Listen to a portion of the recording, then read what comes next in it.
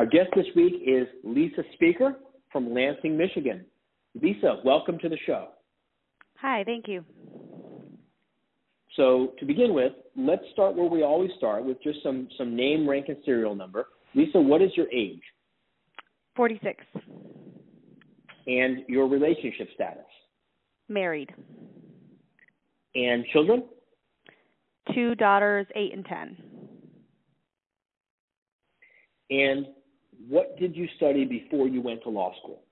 I had a double major in political science and Spanish. All right. And where did you go to law school? The University of Texas School of Law. Why did you decide to go from a Spanish and what was the other thing? Political science. Right. Why did you decide to go from poli-sci and Spanish to law school? I had decided to go to law school when I was in the 9th grade, and I went to a very small undergrad, so they didn't have a pre-law program. So a lot of political science majors from my college went to law school. The Spanish was just a personal interest. I just liked it. I lived in Spain for a year in college. It's completely a disconnect from poli-sci and the law. Just something I enjoyed. Okay. That's great. What did you learn in law school about the business of running a law firm? You're hilarious. We didn't learn anything about the business of running a law firm. Nothing. Zero. Absolutely nothing. No, not a single, nothing. I took the most practical class I took.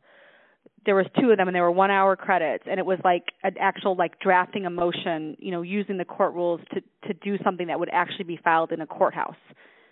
But that's not anything about running a law firm. So I don't even think there was anything if there was, I wasn't aware of it. There was not even anything available to take at my law school that would have prepared me to own my own business.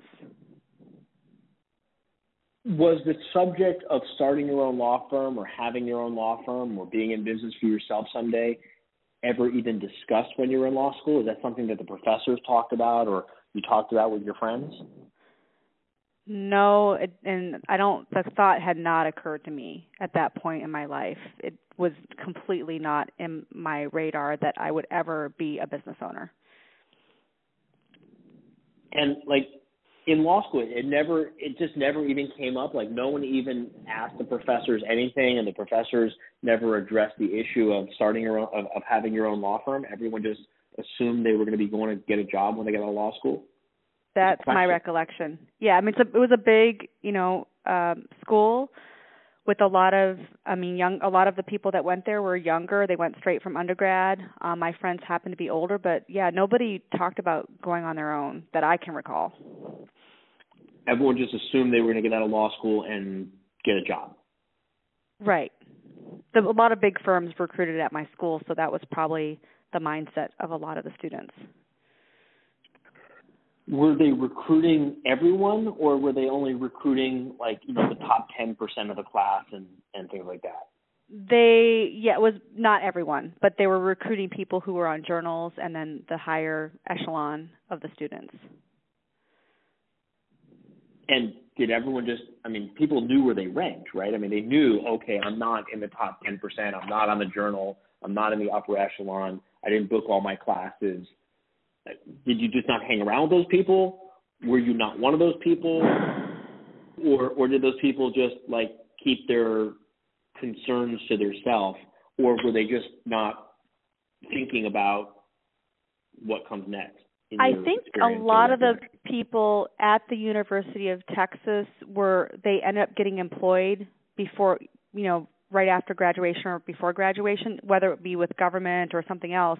So it was a pretty high employment rate. I think a lot of people have since gone on to be in smaller firms or own their own firms, but I think the mindset at the time of being in law school, that just was not something that we were exposed to at all. Even though that statistically speaking, 60% of the lawyers who have a license today and for the last 20, 30 years end up working in firms of 5 lawyers or fewer, and more than half of them are actually solos. I mean, now right. You know that. Right. Interesting. It's just interesting how insulated from reality so most of us were in law school. I was exposed to this reality in law school because I went to a small school with a lot of people that were going in a second career and things like that. So I guess it was just more on my radar. Plus, I think I just more entrepreneurial. I always knew I wanted to have my own business. But you didn't go to law school thinking you were going to start your own law firm. Never. Mm-mm. I also didn't think I was going to be doing family law, which is the bulk of my practice now. So why did you decide to start your own law firm? So after we migrated from Texas to Michigan, I wanted to just do appeals. I had been doing some appeals in Texas, and I had been doing some appeals in Michigan, but never to the level, the quantity that I wanted to do. And there were no law firms that just did appeals in Michigan, except for a couple of firms in Detroit that exclusively did insurance defense appeals. And I wanted to have an appellate firm, and there wasn't one, so that's why I started one myself. Why an appellate firm? I just really liked research and writing and the intellectual rigor of appeals. And it's just a different form of advocacy where, you know, you're reviewing a record. Obviously, you can't change the past, but it provides a platform to articulate what a trial court did wrong or what they did right, and to explain, you know, to that higher court why the decision should be overturned. And do you focus on filing the appeal or defending the appeal? Like, what percentage of your practice today is filing appeals, and what percentage of your practice today is responding to and defending appeals that are filed by others? The people that find us, I would say 90% of the time, are coming to us because they just received an adverse ruling in the trial court. So that means we are the ones filing appeals. We love defending trial court decisions on appeal. It's a lot less work for a bunch of reasons, but it's not as often that is what position we're in. I would say about 10% of our clients are defending the trial court decision. So most of the time we're trying to explain why the trial court got it wrong. So that must mean, and correct me if I'm oversimplifying this, that must mean that there aren't that many lawyers filing appeals for family law cases in Michigan. There are. Or else you'd be getting people who say, someone just filed an appeal and now I need someone to defend the appeal. Mm-hmm. A lot of times the trial attorneys, especially when they've just won, think they can just handle it themselves. And so a lot of times it's when the client is unhappy, either because they're unhappy with their trial attorney or their trial attorney's like, we just lost. I think you need to have somebody take a fresh look at this. It's kind of motivating them to have a different person look at the case. Whereas when they've won, sometimes I think maybe arrogantly so think that, I can handle this. I know the file better than anybody else. And we just won, so therefore I can preserve this victory in the Court of Appeals. So I don't mean to I don't know how to say this. Like, how do I say this in a way that is respectful? I mean it in a respectful way, but like, isn't it just too easy for you to win appeals then if you're opposing counsel? You know, you handle appeals day in and day out, week in and week out, month in, and that's all you do is appellate work, right? Correct. I mean, isn't it just like kind of a college level player competing against a high school level player when you come up against a lawyer who maybe does one or two appeals in their whole career? I mean, I hadn't thought about it like that, but that is a really good point. I mean, we have a fairly high success rate, considering it is always an uphill battle, being the appellant, the one that's challenging the trial court decision. But even considering that, we have a very high success rate. I attributed it to the fact that there are a lot of judges making mistakes. But I think that your observation is probably accurate, that there also are attorneys on the other side who maybe weren't up to the task, but thought they could do it anyways because, they convinced the trial court to rule in their client's favor. So clearly they had the skill set necessary to convince a panel of 3 judges who just do appeals to affirm. Right. I mean, I've ridden in lots of airplanes. I should be able to fly one. You just gave me a new marketing idea. Is that a fair analogy? Yes, exactly. Okay. Let's talk about your magic statement before we get on. And since I say magic statement, I should probably make this disclaimer now. Your law firm, How to Manage a Small Law Firm, which is my business, we are the outside CEO for your law firm. Are we also the COO and CFO? I don't remember. Just the COO and CEO. Okay. So just full disclaimer there, everyone, it's out there, now you know. And when you are out networking, when you're talking to people and someone asks you the question that we should all anticipate someone's going to ask whenever we go out networking, it's always amazing to me when I go to a networking event and I ask people the question that they should all know they're going to get asked before they go there, and they all act like they're surprised, like I didn't expect it. You know, what do you do? What do you say when someone says, what do you do? We persuade appellate courts to overturn bad decisions so that parents can get their kids back. All right. Now we know who you are. We know you're a real lawyer. We know you have a real law firm. Let's talk revenues. When did you start your own law firm? 2007. And what were you doing before you started your own law firm? I was an associate attorney at a small local firm.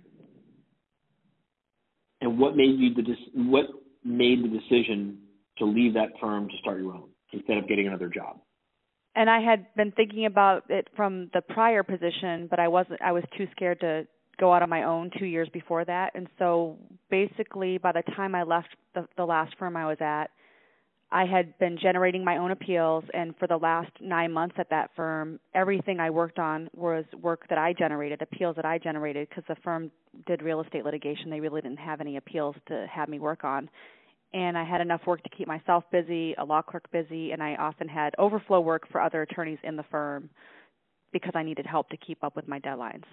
And so it was just, I had been afraid before, and I was basically like, this is the time. If I can't do it now, when will? I mean, you just have to take a leap of faith. And so I just decided the time was right to try to open my own firm, focusing on appeals.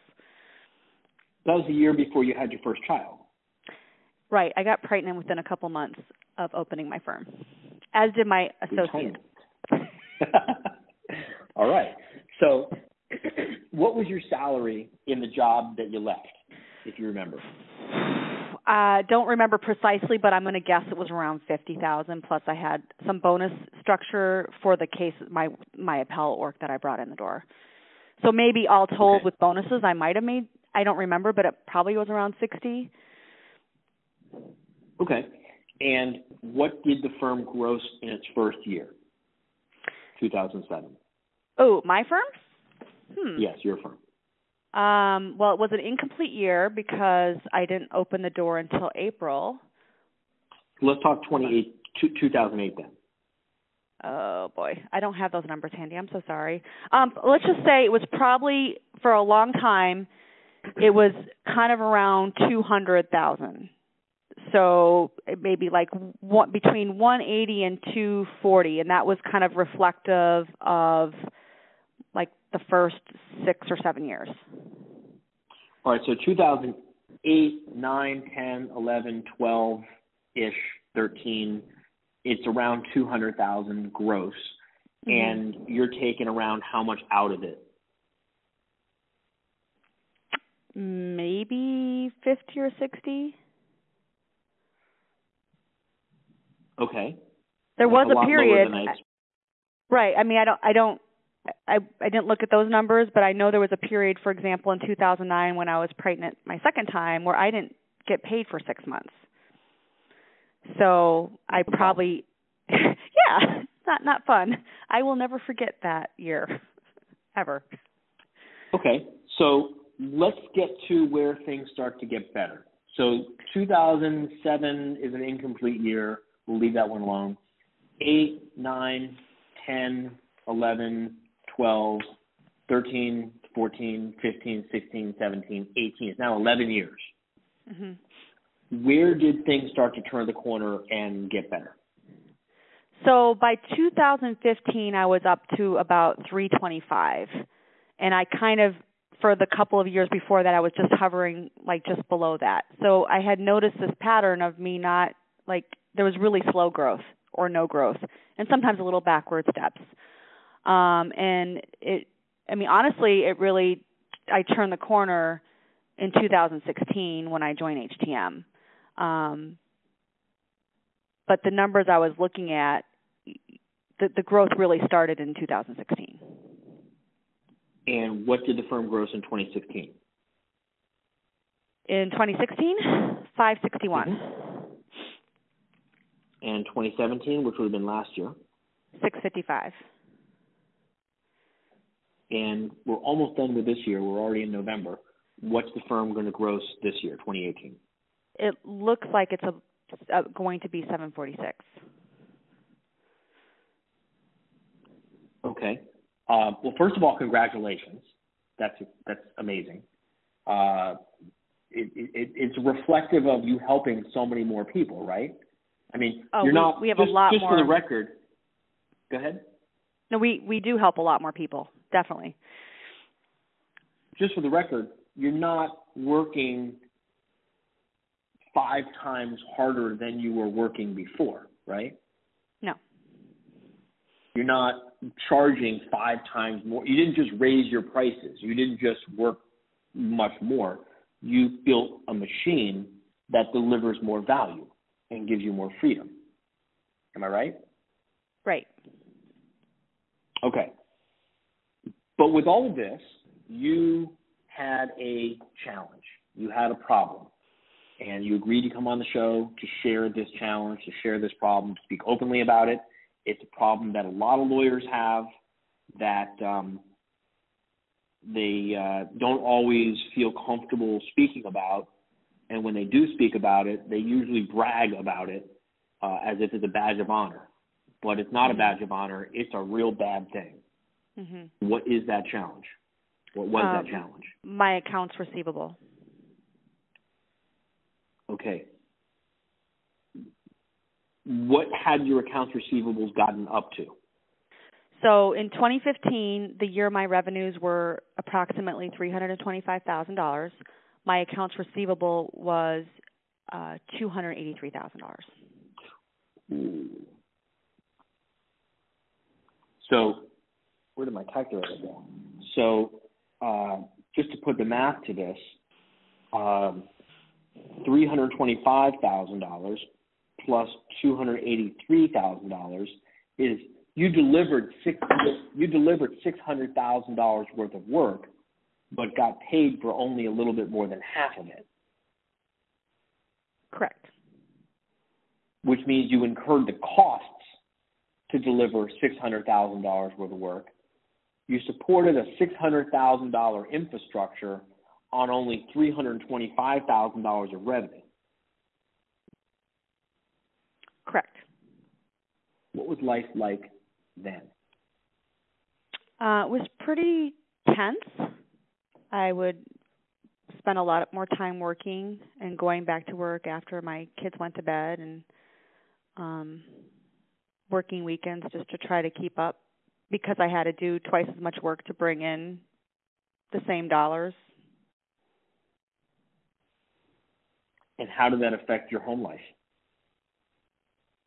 I just was always worried and thinking about what I had to do at work when I was at home instead of enjoying my family. Were you able to afford a great team? Team? T-E-A-M. I had a team, but it was, and I don't want to say it wasn't a great team, but it was a part-time team. So there's only so much a part-time person can do in part-time hours. Which is why you were going back to work after the kids went to sleep, because you were then working double time. Right. I mean, I had a full-time attorney, but as far as my support team, There's just no way that you could have, for example, my part-time legal assistant who was doing legal assistant work and like the invoicing type work. There's only so much you can do in 20 hours a week. It's just, you can't do a 40 to 60 hour a week job in 20 hours. Not well. Right. So I had a lot of things on my plate because there just wasn't time on staff plates to do the work. So you ended up doing, it sounds like, some paralegal work and some legal secretary work because you didn't have the cash to pay for them to be full-time. Right. So at the time, I justified it because they didn't want to work one person had retired already, so it was a part-time job. They didn't want to work full-time. But I think the reality is I was fine with that for a very long time because that meant I didn't have to pay for a full-time person and expend those resources, was my thinking. And why didn't you just turn down the work if you didn't get paid or stop working if you weren't getting paid? Why wasn't it? I'm saying this is a little bit of a rhetorical question because, everyone from the outside looking in, and certainly everyone who's ever had accounts receivables, myself included, objectively, rationally, intelligently, we all know what the answer is. Stop doing the work, right? When you find yourself at the bottom of a hole, stop digging, right? Right. But looking back at it now, why do you think you kept going? I mean, I think naively, perhaps I thought they would pay, that they would keep their word because I was a person of my word, so why wouldn't everybody else be a person of their word? The other part of it might have just been ego, like I've taken on this case and I'm representing them in the Court of Appeals. I'm going to finish this out. What is the court going to think of me if I have to get off the case because, the client can't pay? Do you think the client couldn't pay, or you think the client simply chose not to pay? For most of them, probably chose not to, but the ones that could not, could still do something. They could still communicate with us and get on some sort of payment plan. So how is this affecting the fun you were having as a lawyer? How is this affecting your thinking process? How is this affecting, I hesitate to say it, but how is this affecting the quality of the work you were able to deliver if you're working twice as many hours and you're stressed out and, you're not there for your kids and you don't have a real full-time staff? And I take your point that they're a great team, but they're only there half the time. How was this affecting you as a lawyer? So, I think just it's demoralizing not to be paid for the work that you do. It's demoralizing to have people lie to you and not stand up to the fact that they're telling you they're going to do this and they don't follow through and you just let them walk all over you. I think it, made life more tense. It made it less fun. I do feel like part of our problem was that we always maintained our quality of work, even if the client was way behind and even if we really didn't think we had a realistic chance of ever getting paid. Whatever we put out into the world, we wanted it to be, to the Court of Appeals because we have our reputation. It's not about our clients just, it's also about our reputation. We'd want it to be the best that it could be, even if it was maybe a client who wasn't paying. So that, part of the problem was we would keep on working on these cases and putting out a very good work product for somebody who clearly was not worthy of that. Well, they didn't value the work enough to pay for it. Correct. So in a real sense, you and your family were subsidizing the client who probably could have paid, but they chose not to. Correct. Did you ever have conversations with any of those clients back then? And we're going to get to the solution in just a minute and how you made all this go away and how other lawyers listening to this, even if they don't do appellate work, can make this problem go away too. But I would say very rarely did I have a conversation like we'd send out the invoice. I had an assistant who helped me get the invoice out of the door, and it stopped there. It was very rare that I would pick up the phone or email a client who was overdue for paying.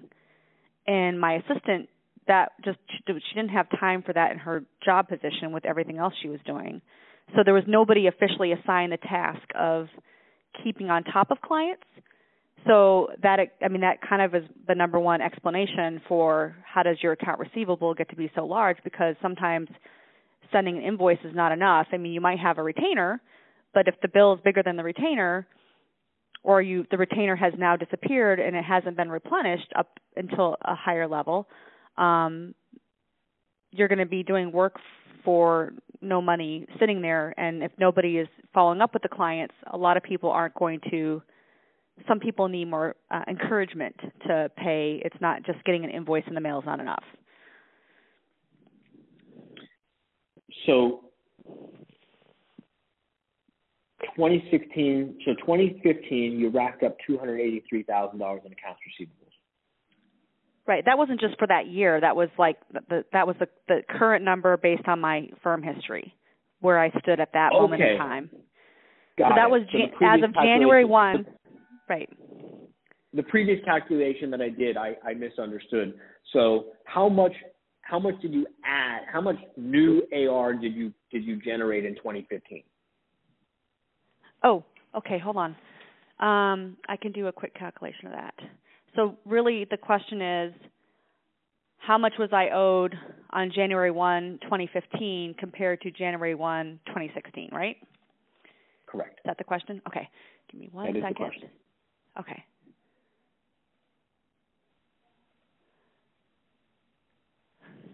And I'll take an about.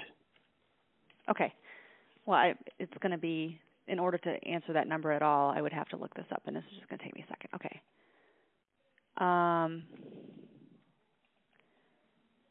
It looks like the number, okay, at the beginning of 2015, I had an accounts receivable of $170. Wow. And at the beginning of 2016, holy crap, I had an accounts receivable of $283,000. So it went up over $100,000 in 1 year. Right. Wow. Okay. I did not even know it was that bad. I had no clue. I was like not paying attention to the numbers at all. Like I knew it was bad, but I didn't know how quickly it got really bad. Yeah. It's pretty amazing what happens when we don't pay attention to the numbers. Most lawyers, are not paying attention to the numbers, and they really don't know what's really going on in their business. And okay, so let's get to the good stuff. Well, I guess we got to go a little further. So 2016, what was the accounts receivables by the end of 2016? How bad did it get? How high did the AR number get? Well, 2016 was when it started to get better, but I think the accounts receivable are still going up at that point, because I did last night. I checked the numbers for November of 2016, which is almost towards the end of the year, because I was looking from 2 years ago from today. And then November 2016, my AR was 287. So it was just like a few thousand. So during the course of that year, from the time I joined HTM in beginning of January, my AR didn't go down, but it only went up 4,000 compared to the year before, where it went up over 100,000. Right. So we stopped bleeding. Exactly. All right. And where does AR stand today? So my AR is still not great. I'm still working on it, but my revenue is a lot higher. So the ratio between the revenue and the AR is much better. So as of today, my AR is $306,000. And that includes the 283 from ancient history, or does that not include the ancient history AR? No, yeah, it includes any ancient history that hasn't been, collected or written off. Or once it's sent to, I take it off my AR temporarily when it goes to collections, but once my collection attorney gets a judgment, it comes back into the mix, even though they're on an installment plan. So it's including old stuff is, I guess, the answer to your question. All right. So between 2015 and 2016, the AR grew by $100,000. Right. Between 2016 and 2018, that's 2 whole years, the AR has only grown by $25,000. 20, yeah. Mm-hmm. And the revenue has almost tripled. So the Over AR, double, right. so the rate of growth of AR went from $100,000 a year to only $25,000 a year, and the rate of gross revenue growth went from $300,000 a year to $746,000 a year. I mean, that's a huge improvement in your cash flow. I mean, you must be seeing some real improvements in the quality of your life. Right. Another calculation my husband showed me last night, it's called the days of sales outstanding, and basically how long does it take to get payment for work you did. And back in January 2016, my days of sales outstanding was 285 days. In November of 2016, 9 months later, it had dropped down to 177, and today it's 125. So it's not perfect, but it's heading in the right direction. So everyone who's listening to this, if they're paying attention, hopefully they are, because there's a lot to learn here, is hearing like the turnaround, a beautiful turnaround story, right? Revenues go from 325 to 746, which is more than double. Accounts receivable growth drops by almost 300%, if I'm doing the math right. Revenue doubles, AR drops by 2/3 in terms of the growth, and the days outstanding is dropping every quarter also, which is a good thing. This is like a cash flow manna from heaven. People on the outside looking in must think this looks like a miracle. Now, the lawyers listening to this, if they're paying attention, probably want to know, how did you do it? How can they do it? How a lawyer who's listening to this right now, first off, let's just say, is there anything unique or special about appellate work, or is this relevant to all practice areas, do you think? There is nothing unique about appellate work when it comes to getting paid. Okay. Is there anything unique about appellate work when it comes, by the way, to budgeting? No. Writing a business plan? No. Knowing your numbers? No. Hiring, training, learning how to hire, train, manage, and make a profit with staff? No. No. Marketing? The only difference is my marketing is to other attorneys instead of to individuals. Sales? Converting prospective customer clients into paying clients? No. Well, there is a little bit of a difference because more in your urgency. case, you've got two sales to make. You got to sell the lawyer who's advising the client, and you got to have a sale with the client who's paying the bill. Right. Okay. So what did you do? What's the solution that you did that others can emulate and improve their life too? So I had a multi-step process, and they all didn't start on day one. Some of them were added in over the course of the past 2 years. So one of the first things we did was to have larger evergreen retainers. So I used to have a replenish retainer provision, which was like $1,000, which was clearly not enough. Like if we had more work to do on the case, it was going to be way more than $1,000. So we are much more in tune to what work on individual cases will need to be done, and that makes the evergreen retainer larger. So it might be $5,000 or $7,500, but that makes a big difference when you can get that evergreen in and into your trust account, so that if all I have is $1,000, then they get an invoice for $5,000. I'm going to be chasing them down for the balance. So that was one thing, was just increasing the evergreen in our retainers. We started to use LawPay. And you're chasing them down on the balance. You're chasing them down instead of advocating their case. Right. Okay. We started using LawPay for credit card processing, which is a pretty minor thing because we had used credit card processing for a while, but it just, because we can include a link in our fee agreements, and when we send out invoices that they can just click on it and then they get to put in their credit card information to pay their bills, it just, a lot of clients have taken advantage of that opportunity and used it, which I think increases the how quickly clients pay their invoice. If you can make it easier for me to pay, I'm more likely to pay. When you make it hard for me to pay, I mean, I got to find a stamp, I got to find an envelope, I got to address it, I got to figure out a way to get it in the mail. I mean, I'm the king of driving or call during business envelopes. hours. You know, I have to call during business hours because a person has to be there to take my credit card information down. So they're in control of putting in the information, and they can do it at 2:00 in the morning. And they have a link that can go right to our trust account or to our operating account, depending on if they're making a retainer payment or paying a balance. Okay. Another thing we did was implement a red rubber band policy, which after so many days that they're behind on paying, and I think that we have a stepped-up procedure at 15 days, 30 days, 60 days.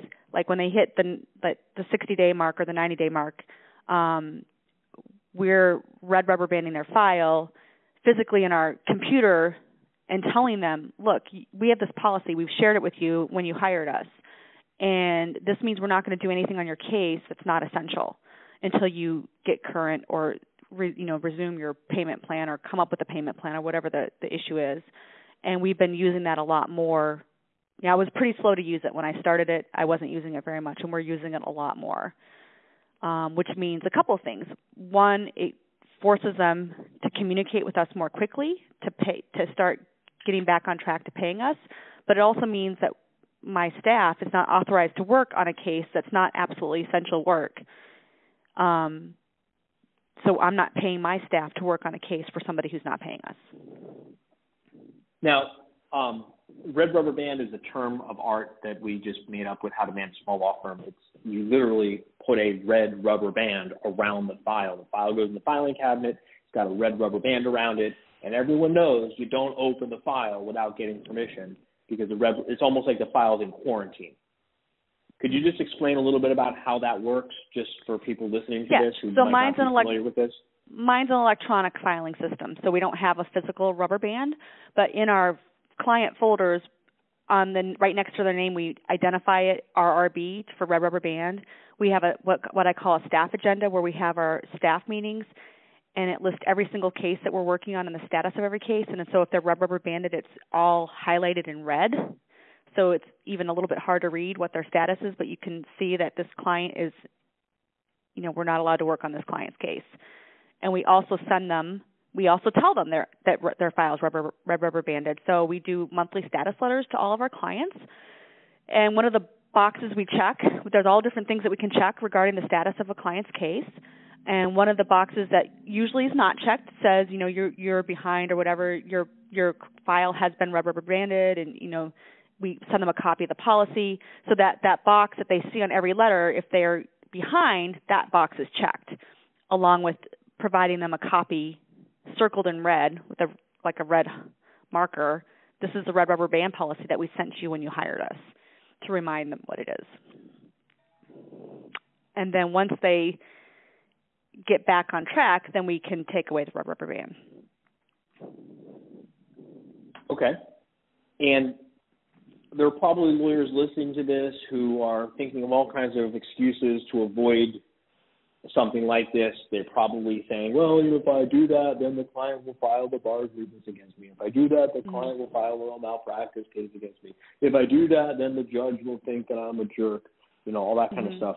What has been your experience when you begin standing up for yourself and refusing to continue working for free?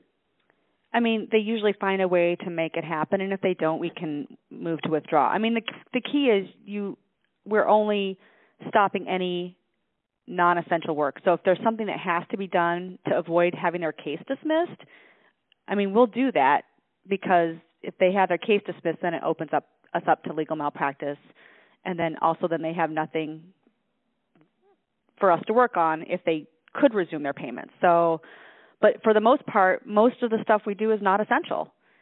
We don't have to do a reply brief. We don't have to do an oral argument. Those are optional features of an appeal.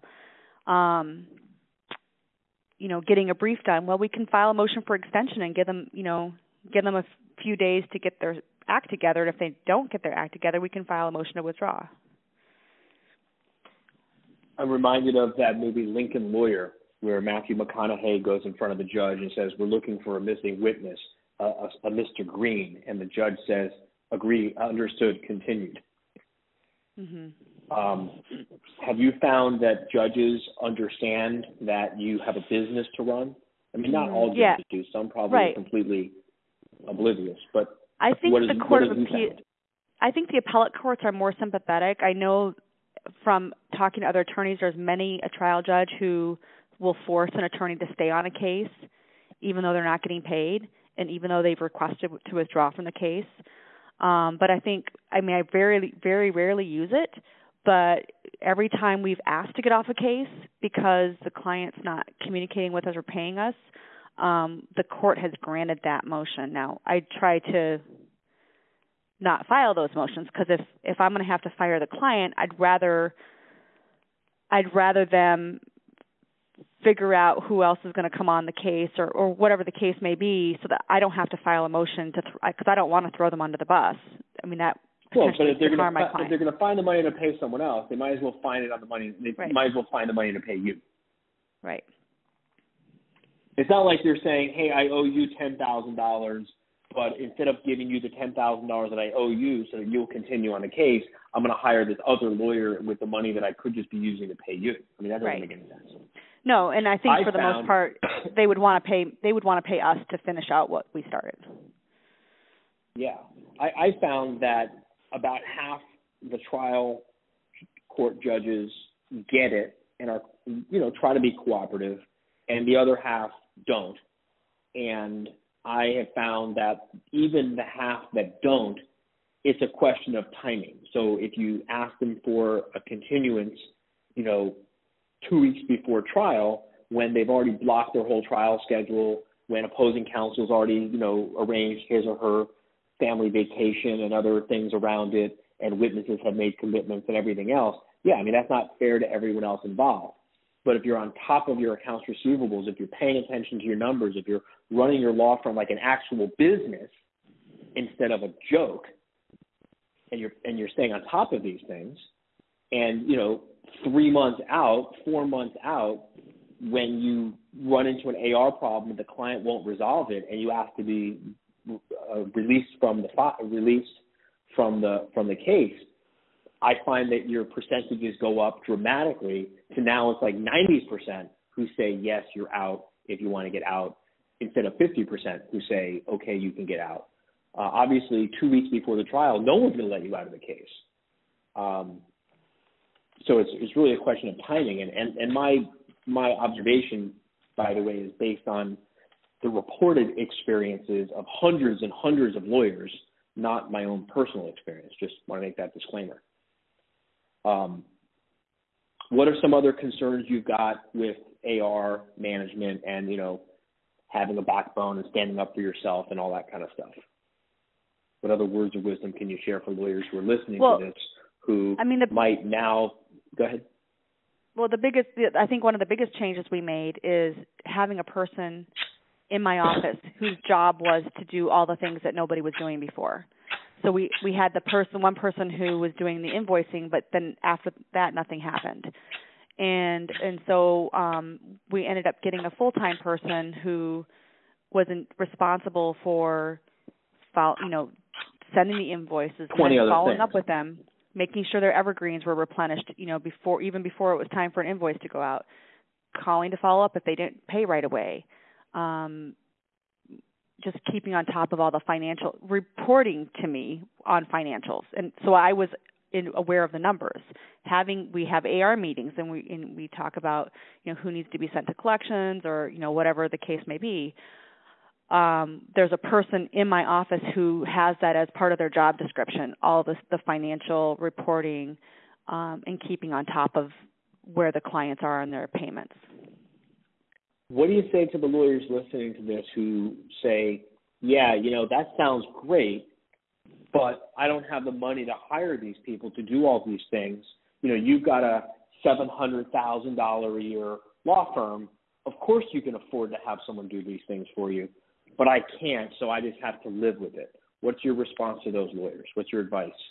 Well, I probably could have afforded somebody in that position a long time ago, but I wasn't collecting enough money. And so the person who was in charge of collecting that money did not exist at my firm.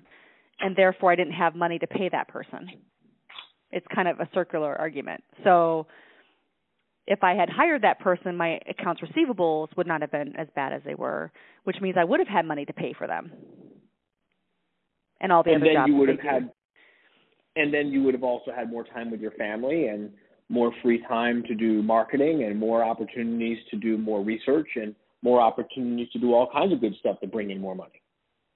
Correct. Okay. So what is life like now? We talked about the before when you had all these AR problems and how it affected you at home and how it affected you professionally and obviously how it affected you financially. Now let's talk about the after. What's life like now? So I have more time to spend with my family, more ability to go on vacation with them and be off the grid and away from the firm and not constantly feel like I have to be involved with every single day-to-day operation of the firm, even when I'm on vacation. Now, I want to ask you a question that's very politically incorrect, and it's something that most lawyers would vehemently deny. And it's a hard thing to admit when you're on the other side of it, but now that you're on the right side of it, I'm hoping that you'll feel comfortable just talking about it. And if you're not, I can edit this part out of the podcast because this is pre-recorded. How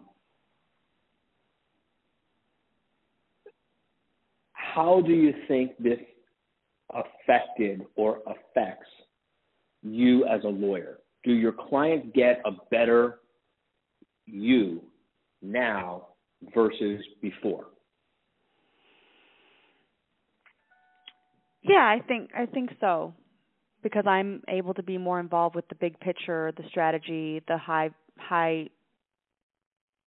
publicity cases, and I can focus more on those cases, and I have the people all around me that can help me help other people, not just the biggest cases or the biggest profile cases. So all things being equal, if I'm an attorney and I'm looking to make a referral to an appellate lawyer, anywhere in the country, any practice area for that matter, do you think that one of the things that I should be looking for is a lawyer whose law firm is run better? I mean, is that going to affect the quality of the product that I get? Yeah, I think that is accurate. And the not just the quality of the product, but the service aspect of it. Because I know my colleagues who are doing too much on their own are doing a lot of things halfway instead of, they might be doing a great job on briefing, but they're not really taking care of all the other aspects of the client relationship. And I think that's frustrating for clients if they don't get return calls or the attorney's not communicating with them. That's something that frustrates clients. But, because we're able to have the staff here to communicate with the clients, we can be very responsive to their needs, I think more so than a lot of other firms in our position as far as appellate firms. Do you think that having less accounts receivables and almost no current accounts receivables, I mean, all of your accounts receivables are like ancient history, right? Do you think that having a law firm that has virtually no accounts receivables makes you a better lawyer?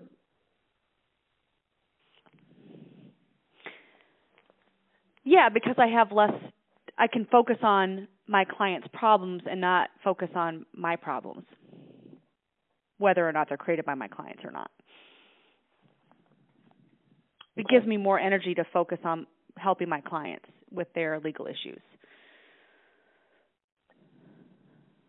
If I was an attorney, a trial attorney, and I was looking to refer business to an appellate lawyer, and I think the first lesson that I just learned in this podcast is even if I just won the case, that doesn't mean I'm the right person to handle the appeal, because that's a lot like saying I just won the case, so now I'm going to I mean, I imagine a lot of them are pretty disappointed when they go from being a winner to a loser. Maybe if they hired an appellate lawyer to go against an appellate lawyer, they could have kept the victory instead of losing the victory. Mm-hmm. But if I'm an attorney and I'm looking to make a referral, a trial attorney looking to make a referral to an appellate attorney, anywhere in the country, any practice area, how do I go about finding out if the appellate lawyer that I'm making the referral to, is stressed to the point of distraction with AR and business management problems and all kinds of things like that, short of just coming right out and asking, what other telltale signs could I look for? What other questions could I ask to get at the truth of that? Or should I just come right out and ask? I have never had anybody ask me any questions that even remotely touched on that.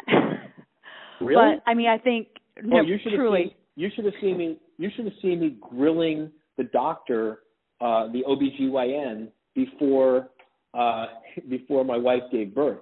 I mean, when we went and chose the doctor, I wanted to know who his backup was. I wanted to know about his policies and procedures, for what happens if he has his own emergencies. Mm-hmm. When we were talking about giving birth, I made him promise me.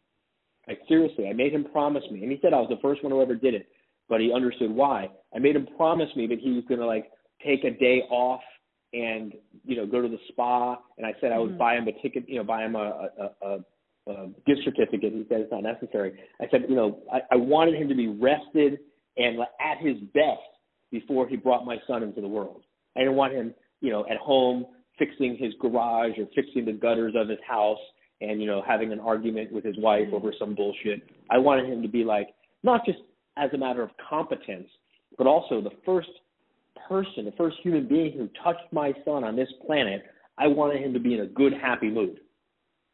Maybe I'm crazy. I mean, I think I'm not shy about asking that kind of thing, but I guess most people are. The easy question, or the easy, the signs that you can be looking out for as an attorney who's making a referral to another attorney is, does the attorney have a team to support them, and are they being responsive to the client's needs or the potential client's needs? Because chances are, if they're completely disorganized at the forefront, they're going to be completely disorganized once they get your case. So is there somebody who's communicating with them, even if the attorney that they want to talk to is not available to speak with them precisely when they ask, but is there somebody there who's there to help them and follow up with them? So, I mean, I think those are some of the things you can find out very early on in the relationship, but not necessarily asking a lot of questions. But you could ask if they have policies and procedures. I mean, just as a general rule, you can kind of get a sense for how their business is. Forget about the number of revenues, but just, do they have a good business model? Are they making sound business decisions, or are they staying up till midnight to do paperwork that a support person could be doing? So you could just make small talk around those subjects and kind of see where they go. And if they say, yeah, I'm working crazy hours, hey, word to the wise, this is not someone who's going to be at his or her best all the time, because they're usually doing a bunch of stuff they don't like doing. Right. Hey, Lisa, I want to thank you for taking time out of your day to be a guest on the podcast. If a lawyer wants to make a referral to you, how would a lawyer find you? What is your website? Speakerlaw.com. Speaker professional Speaker of the House. SP. Yep. Speaker of the House. Speaker. Say it again. Speakerlaw.com. Speakerlaw.com. Lisa Speaker, speakerlaw.com, and thank you so much for taking the time to be on the show, and thank you for having the courage to speak openly and honestly about a subject that a lot of attorneys wouldn't have the courage to even discuss. I appreciate that. I'm confident that many lives will be improved because lawyers will listen to this and know they're not all alone, and they'll take some positive actions to get their business under control. I really appreciate this. Thank you, Lisa. You're welcome.